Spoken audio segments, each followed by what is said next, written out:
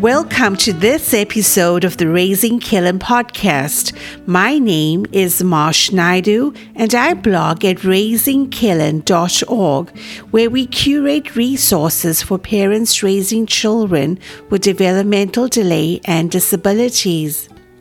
As always, remember the content on this podcast is purely informational, and if you seek advice for your specific situation, to contact a trained professional. Today's episode is brought to you by Move Up Physical Therapy, a private practice in Bartlesville, Oklahoma, owned and operated by Rebecca Renfro. In today's episode, we chat with Liesa Ritchie, who is a physical therapist and expert in toe walking. So for those of you parents out there wanting to know more about this topic, this would be a great resource. So grab that cup of coffee, put your feet up, and get ready for some awesome conversation. Liesa, I would like to welcome you to the Raising Killin podcast. We are so happy and honored to have you here with us. Thank you for asking me. Liesa, guys, as you've already heard, is an expert in toe walking, and I am just excited to be talking to her to shed light more on this area. Liesa, before we head into toe walking, can I ask you, if you don't mind, to share a little bit about your background, some of your history as a pediatric therapist, which I found fascinating when I read about it. And I'm sure the listeners would love to hear more about your career as well. Of course. Well, first of all, I'm flattered that you call me an expert. That's not a word that I use for myself. I just think that I have done a tremendous amount of toe walking with a lot of kids, and I've just figured out some things along the way. So that's kind of how I would see it. So starting out, it's funny. As far as my history as a therapist, I don't have kids myself. I chose not to have kids myself. People who know me know I'm not really the biggest fan of children. And so when I got my first job in pediatrics, my friend said to me, "Did they do background checks there?" And so that was about 30 years ago. I wanted to go into hand therapy, and I'd had that job for a year, and then I was laid off. And so I took a job in pediatrics literally just until something better came along. That was my plan. And that was 31 years ago. I've been working in pediatrics 31 years, and I love it. I love it. Maybe still not the biggest fan of kids in restaurants, but kids in the clinic, I love them. It's a whole different population than the kids in restaurants. You know what? It's so crazy how that works. And because prior to me having Killin, never in a million years did I ever think that pediatrics would be a field that I would kind of be interested in. I love my geriatric patients. So it is so strange how that it's like God has a wonderful sense of humor sometimes. I do. Yeah. God clearly knows, no, Liesa, I got some plans for you, and it's not in the hand arena. You got to go here. And I love it. I think what I like about the pediatric part is you're not just seeing one person, one body, one thing. It does encompass the entire family and their lives. And so that, I think, is where it really met the need for me, that as you know, we don't just work with the kid, we work with the whole family. And I also love what you can do with kids' bodies as far as improving their function.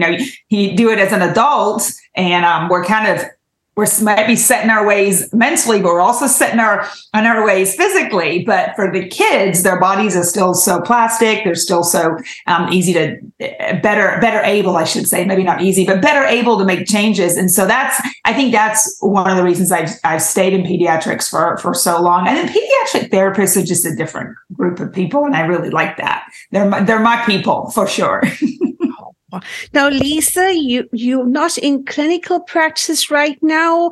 Are you? Tell us about your work right now as it stands. Yeah. So I did the traditional outpatient clinic for a good 20 years, and again, I loved it. Was a staff therapist, was in management, the whole thing, and I opened up a few clinics too. So adult-based clinics would want to open a pediatric program, so I would do that, and so I did the traditional stuff for a while, and then we'll definitely get to the toe walking. I know that, but then as I was traveling and teaching the toe walking courses, it just exploded. I mean, it just took a good 50% of my time. So in order to continue doing that, I had to do less of the clinical practice. And then it got to where the clinic was running just fine without me. Unless and until they got the really complicated cases. So I go in for the difficult ones, which is a double-edged sword, really, because it keeps your mind going and it keeps you thinking, but we're also seeing challenging cases. And so that was, so I did that and still do. But then, again, the teaching just got real big. And then COVID moved everything to a webinar for a while. And that just seemed to meet a need. I could still continue the teaching through webinars, but without the crazy and the chaos of being on a plane every 3-4 days, because that gets tiring. So I forget what your original question was, but yes, traditional stuff. That's right. You asked me about the teaching, and then the teaching just really fits my life at the moment, and I can reach more people that way. I taught almost 30 people in Malta. I taught over 100 in the UK for their national association. And again, I do a lot for Australia and New Zealand. And so I can I've traveled to those places, which is great. But the webinars, I think it makes them more accessible to me and me more accessible to them. So it works for now. So tell us about No to Change. I think for those pediatric therapists listening, they would be curious to know how they could learn more about treatment options available to those clients that toe walk. So can you tell us a little bit about No to Change? Yeah. So the name actually came from exactly what I wanted to do. We were working with the toe walkers, and we were seeing just an increased number of children diagnosed with this term idiopathic toe walking. And I found that several disciplines, PT, OT, speech, we were just throwing a bunch of stuff at these kids, and some things would stick and some things wouldn't. And a lot of what we were taught was not effective. A lot of what we were taught was just not working. And so I felt that's where the name came from, was we need to know, as it's in knowledge. It's not NO, it's not say no to change, it's KNOW. And so we needed to know to change when what we were doing was not effective. And so that's where that came from. And then, like I say, we were just a lot of disciplines with no real order, and no real design and specificity with what we were doing. And so it's kind of twofold, really. I teach the approach, how to address the toe walking from a slightly different perspective. A lot different perspective actually than what we're taught. And then the other part of it is I tend to put people together. So I'll have parents contact me and say, hey, I'm looking for somebody in the Chicago area. I need a therapist or I need an orthotist. And I have a pretty big reach, so I can put that out and people can find each other. And then I also have a subscriber list. So I'll send that out and an email. Hey, looking for a therapist in the Chicago area. So, but the education, and I'm kind of a conduit for people as well, if you will. A connector. Yes. Yeah. Absolutely. So Liesa, a mom or a dad observes their little one toe walking, and they address this issue with the pediatrician, and they are told, you know what, it's just fine. It's something they would grow out of. What would be your advice to the parent that kind of gets this kind of feedback? I think it definitely does happen. I hear reports from parents and therapists, like the toe walking, eventually did resolve. So I do hear that. It's not unheard of. But what I find is the dysfunction that happens early on as a result of that abnormal movement pattern, that dysfunction continues on. So, okay, great. Yeah, they got their heels down. Okay. But we see pain, hip pain, knee pain, back pain, that kind of a thing. We also see poor quality movement later on. And so maybe sports is difficult, or maybe they fall with regularity. We see footwear is a challenge. And so I guess my response to let's see if they outgrow it is, well, what if they don't? Yeah. Because now we've got those things to deal with. So I really try to address it from a very proactive approach. If they outgrow it and I was wrong, I was wrong. But what if I wasn't? And we could have made a big difference. And then the timing is very important as well, because there are certain stages of development where it's easier to make change and it's more difficult afterwards. So with the development of the foot, when we're talking about the skeletal system, the potential for change of the foot development, the potential for change is a lot less after 6 years of age. So that's why I try to be proactive.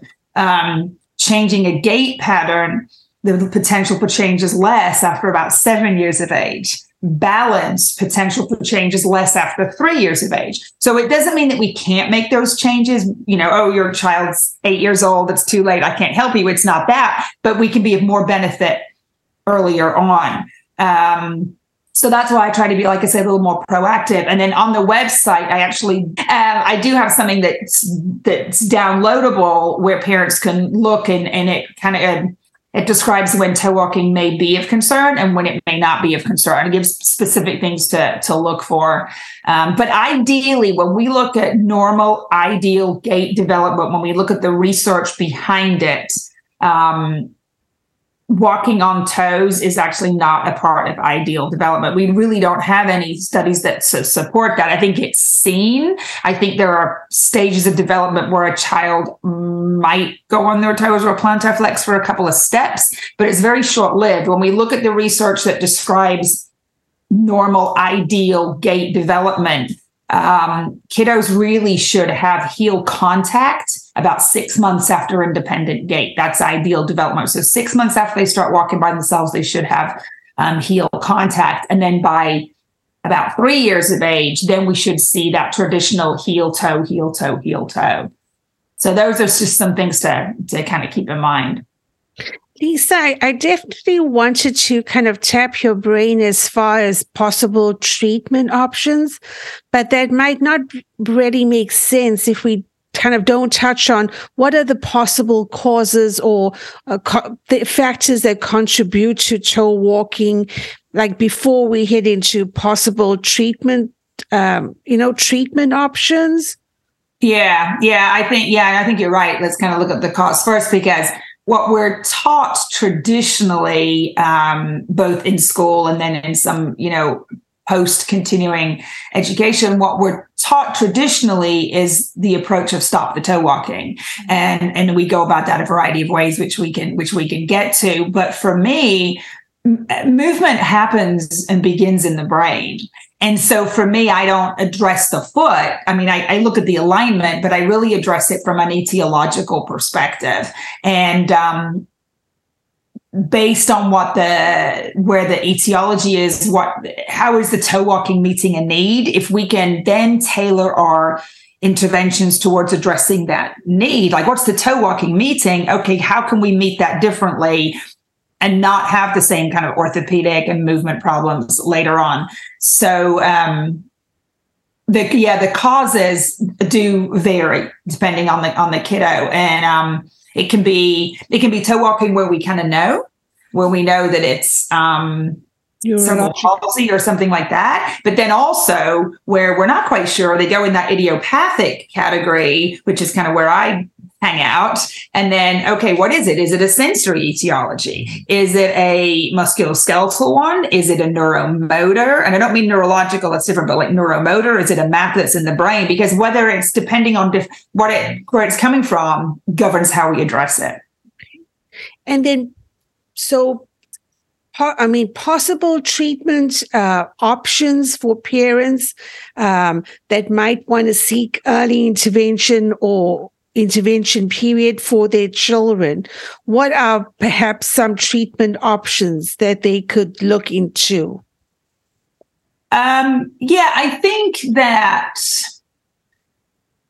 how can I start with this? So treatment options that are available there, and there's nothing necessarily wrong with those. We have the traditional, we have the physical therapy to help retrain the movement pattern. We've got orthotics, we've got Botox.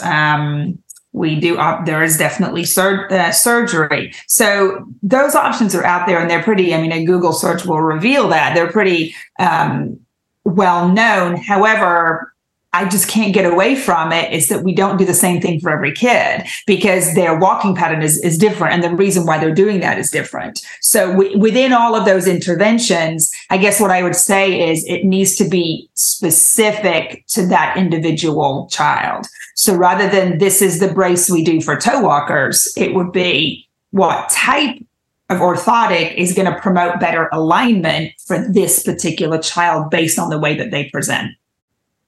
Liesa, is there anything else that you think we need to touch on as far as kids that present with a toe walking gait? Yes. I've got about 20 hours on it. But I can summarize it for you. I think when we're looking at from a parent's perspective, like, should I be concerned? Should I not? Again, I would look at I would seek advice if they've been walking for 6 months by themselves and they are still on their toes. Then I'd say, really much less than a third of the time. It really shouldn't be there at all. And so I think that that's an area where we know from, like I say, from normal development that that's not optimum. So we would look for that. There's a couple of groups that are predisposed to different movement patterns. Premature babies are, for a variety of reasons.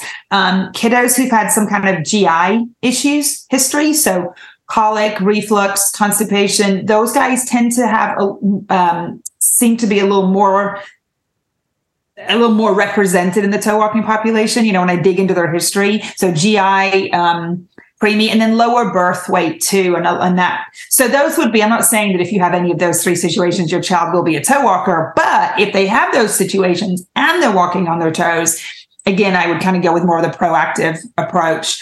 Other things to look for is that if they dislike their feet being touched, if clothing tags bother them, maybe they don't like getting their hair brushed. Those things might be worth looking into from a sensory responsive perspective. Car sickness, also, kiddos should really not be car sick much beyond age 3. So that might be a vestibular, concern. Speech, there's a correlation. It's not cause and effect, but there is a correlation between speech delay and toe walking. So it's more if they have a cluster of things, then you might want to dig a little deeper. So that's kind of where I'd go with that, I think. For therapists wanting to know more about how they could address this particular patient population and wanting to find out more about the research and, kind of get more hands-on training, Liesa, what resources are out there? Yeah, and this is a tricky one because, like I said, I'm not overly traditional. And so there are... The research is difficult.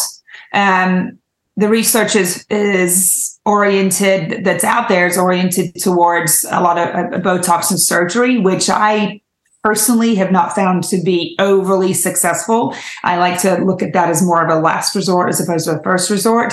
So the research, I always say that a lack of research doesn't mean an absence of evidence. I have a lot of evidence that my approach works and it's effective. There's a lot of evidence. We see the befores and the afters, and the kids don't come back. So there's a lot of evidence, but it's not necessarily supported in the research. And then with regards to therapists getting hands-on, again, there's definitely ways that I can connect people. And I did that. It's something that I don't know happens very often, because I think once we get out of school, we're like, oh my gosh, I've done my clinicals, I'm overwhelmed. But for me, in the very beginning of my career, I spent a huge amount of time watching other therapists, my own time. I would ask, hey, OTs, can I sit with you and learn about what you do for sensory? I spent time watching other clinicians and observing them.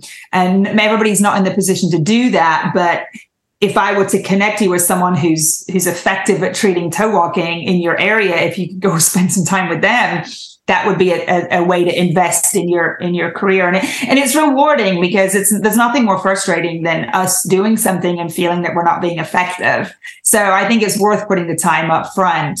And then, of course, I have a variety of different webinars. I've got the real short intro ones that are about an hour, and they really just give an insight into my philosophy. But the actual the hands-on training you don't really get with the webinar. But I haven't found that to be a big barrier. When I went from the shift of in-person to webinars, it really hasn't been an issue. People are still contacting me afterwards, like, I've been doing this, it's really effective, that kind of a thing. So, but I have the more lengthy webinars as well. Liesa, thank you so much for joining us. Would you kindly mind giving us that website? Absolutely. It's knowtochange.com. And as I say, the know is as in knowledge. So it's KNOWTOCHANGE, knowtochange.com.